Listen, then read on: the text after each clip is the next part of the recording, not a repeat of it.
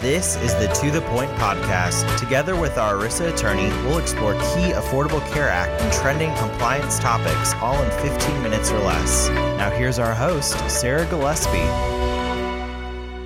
Hello, I'm Sarah Gillespie. I'm the Compliance Director at Lipscomb & Pitts Insurance in Memphis, Tennessee. Welcome to another To The Point podcast. Today I have with me again our ERISA attorney, Stacey Barrow. Hey, Stacey, how's it going? Good, Sarah. Good to be here again. So I'm good. I'm in this new situation where it's school time and many kids are getting ready to go back to school. So it's August 2020 and school looks very different this year for so many. And, parents are really less scrambling, trying to figure out once again how they're going to balance life as both an employee and a parent to a child whose school or daycare may not be open. So in this podcast, we want to explore whether leave may be available for a parent or a caretaker under the Families First Coronavirus Response Act, which I'll call FFCRA here for abbreviation. So, Stacey, before we jump into some questions, can you remind our audience briefly about the leave options that are available under the FFCRA? Sure. There's two leave provisions under the FFCRA. They generally apply if you have less than 500 employees. There are exemptions if you're over 500 employees. But assuming you're under 500 employees, then there are two paid sick leave components to this law. The emergency paid sick leave piece, which provides 80 hours of paid sick leave if an employee is subject to a quarantine order or is caring for someone who is subject to a quarantine order. They've been advised to quarantine due to COVID-19 concerns. And then there's also the situation where a child's school or daycare provider is unavailable due to COVID-19. So these are all the triggers that might give rise to paid leave under these programs. And then if an employee comes to you and says, I can't come into work because of X, Y, and Z, you need to evaluate those reasons to see if they really fit within the confines of the FFCRA. It can be harder to qualify for these leaves sometimes than it looks. And then the eligibility. So I think you're eligible for the sick leave portion on date of hire. Is that right? And then 30 days after employment for the emergency FMLA? Right. So basically, everyone's going to be eligible for these leaves. Like you said, paid sick leave is date of hire eligibility, and the EFMLA is anyone working longer than 30 days. Okay. So before we jump in and tackle some of these questions, I just want to clarify that this FFCRA leave is only available, specifically talking to the portion that allows an employee to have the leave because their school or daycare is closed for their child, that it's only available when the employee is unable to work at all. So if the employee can telework, even if the children are at home, if that's an acceptable arrangement to their employer, the FFCRA leave is not necessary. But it is possible that even if an employer extends the option to telework, an employee may not feel like he or she can meet both the telework responsibilities and care for their children, in which case this FFCRA leave may be an option. So, okay, let's go through a series of scenarios and questions that we have received from employers on when this leave may apply. So first, Stacey, how do we know if a school is quote unquote closed such that the leave would be available? Sure. So they're generally talking about the physical location being closed due to COVID-19. If the school or regular place of care, the daycare provider is closed due to COVID-19, then that would qualify. So what about a hybrid model that's going to involve some in-person days and some virtual learning days where there is no choice? This is just the setup being presented to parents. Sure. So to the extent that the school is closed certain days where it's only virtual learning those days, then the school would be considered closed on those days and open on the days where it's the in-person learning. And the FFCRA does contemplate that it may involve some intermittent leave, either on a day-to-day basis or possibly even within a day where the employee works in the morning and then comes home in the afternoon, and two spouses switch off so that there's coverage if the child's going to be home the entire time. The DOL does encourage employers to work with employees and help facilitate the leave when it's needed. So that sounds like intermittent leave is a good solution, possibly in some of those situations as well. Yeah. Okay, so what happens if there is a choice between in-person learning and virtual learning? Are employees who opt for virtual learning still able to take this emergency FMLA if an in-person option was available? And before you answer this, I just want to tell you, so I've seen two answers to this question myself. I've seen one that says that based on the language in the FFCRA, that the employee would not be eligible because they had the option to return in person. So the school would not be considered closed due to a COVID-19 related reason. But then the other answer that I've seen explains that school districts need a certain percentage of students to take classes online in order to make in-person school possible at a reduced capacity. So in effect, the schools would be closed to a certain portion of the student body, and it may or may not matter whether parents choose the online option. So which camp do you think is probably the better answer, or is there a better answer? There are arguments for either one. I kind of like the second answer a little bit better. At some point, the parent made its choice, sure, to keep the child home, but at that point, that school is closed to that child, and it is due to a COVID-19 reason. So I think it works if the child truly cannot go to school that day because the school is closed to him or her. I think that's a better result, although the first response that says the child's not eligible because there was an option there to return to school also does seem to fit within the rule pretty well, because you could argue that the school really isn't closed due to COVID-19 if the child was presented an option. But I think it's definitely a good question. Perhaps in a specific situation, an employer might consult with counsel because this does involve tax credits, things like that. You want to make sure you get it right. But I kind of like the outcome of the second answer better, second approach. Do you think that because this is such a pertinent question, like this is very much a reality for a lot of parents, maybe the DOL will add this to their FAQ? They might. They've been really good about updating those FAQs. It started with about 20, and now I think they're up to 100, maybe more. So it's certainly possible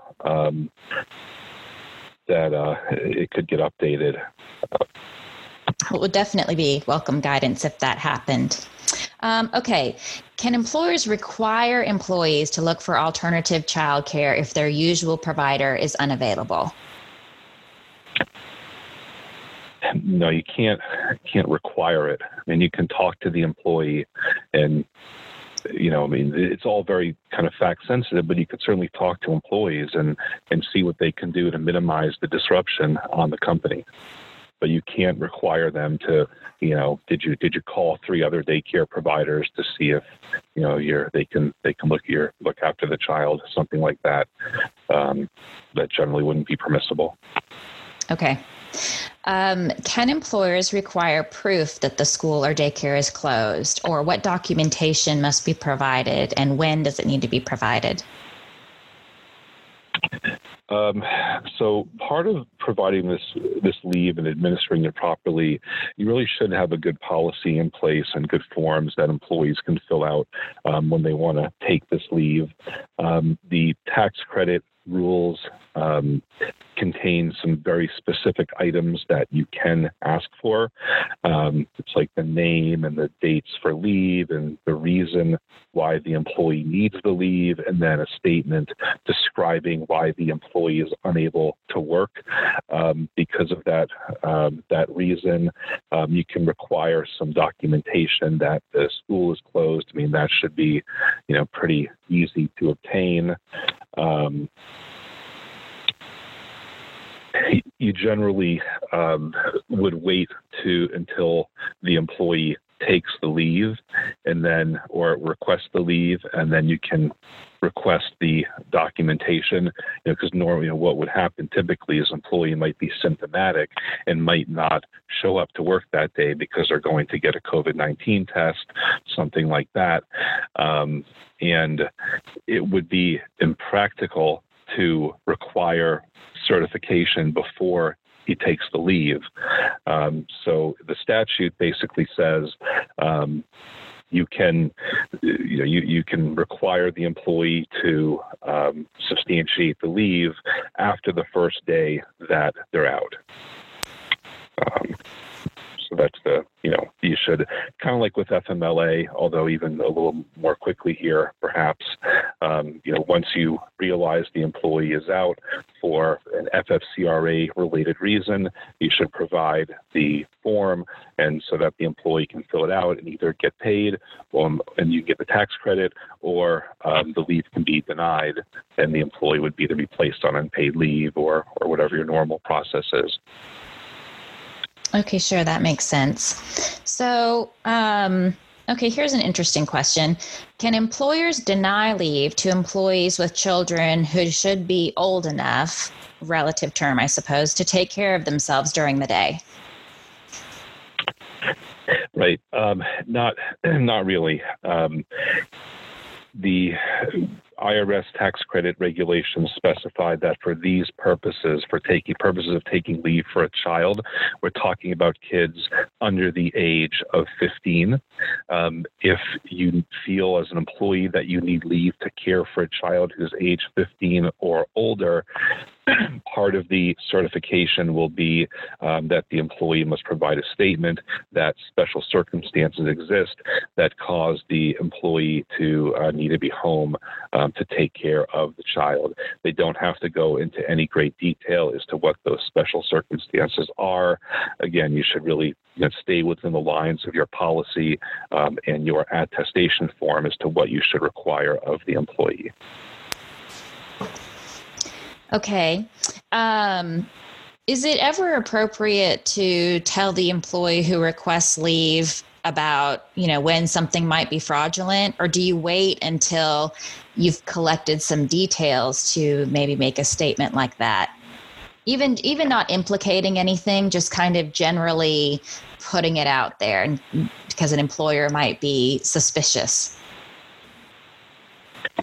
It's a fine line. I'd maybe include something in writing in the certification form, like an attestation that, the employee has to sign, that the above is true, and realizes that, there are consequences for lying on the form. You also don't want to interfere, though, with an employee's right to this leave. So again, the better policy you have in place and the better forms you're using, should make a lot of difference. And if you can include a nice stern warning in there, it might make an employee think twice before saying, I'm caring for someone who is symptomatic or something like that, and is maybe fibbing a little bit. And also, I guess if you add it to your policy and to your attestation form, then no one feels singled out, which could cause other problems. So that's probably the best way to go about it.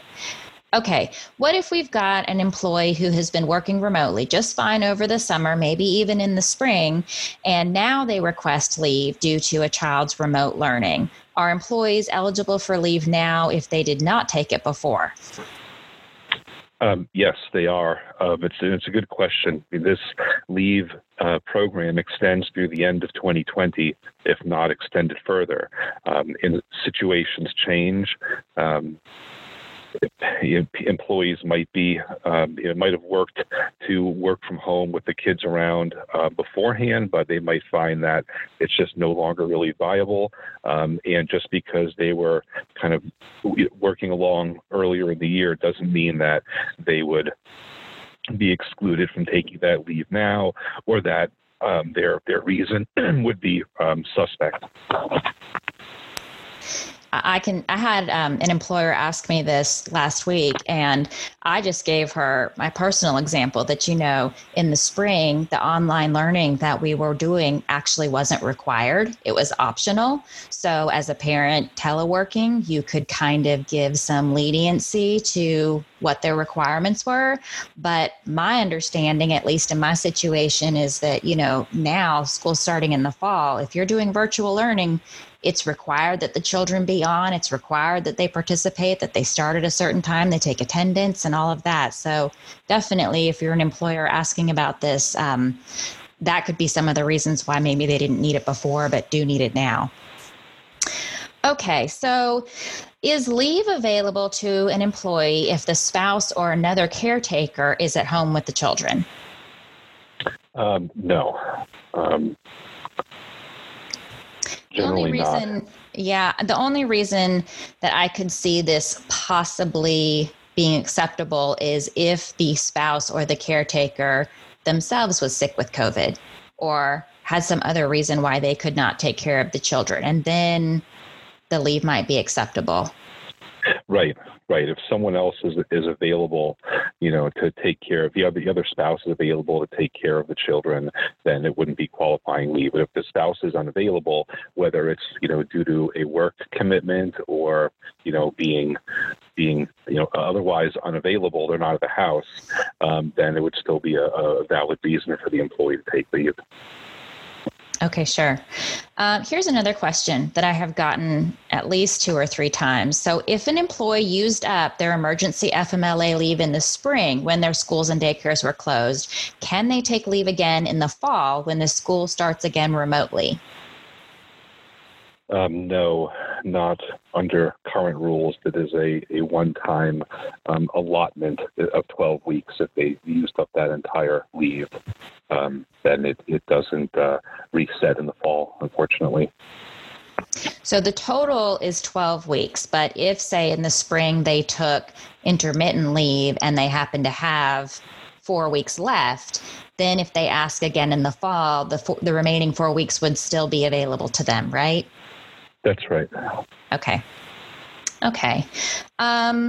So we kind of tackled this one earlier. I had asked about, fraudulent requests for leave and how do you go about verifying the validity of that. And so we addressed that earlier by saying you really need to have a policy set up for this at this point. It's not really okay just to kind of take it as it comes, because it's probably going to come, whether it's for this closed daycare school or because of the person needing leave for their own personal illness or to care for someone with an illness. So if you don't have a policy or you don't have an attestation form or something that can be filled out, please contact me and I'm happy to help you with that. So I think in general, just to close our conversation, most employers value their employees and they want to work with them to find balance during this unprecedented season. You may have to get creative when you're looking at solutions for everyone. So there could be ideas like, teleworking, if that's an option. If that's not an option, maybe thinking about a schedule change or starting earlier in the day, allowing them to work later in the day. Intermittent leave. I've seen intermittent leave be a couple days a week, or I've seen it be 1 to 2 hours in the morning or 1 to 2 hours in the afternoon.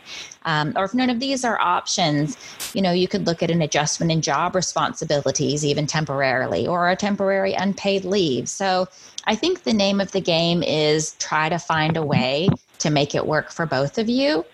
So thank you for joining us in this episode. If you have questions, because a lot of this content is new, if you want to talk to me or talk to Stacy, please reach out to me. My email is sarahg, SARAHG @lpinsurance.com. But thanks so much for joining us, and we hope you have a great day.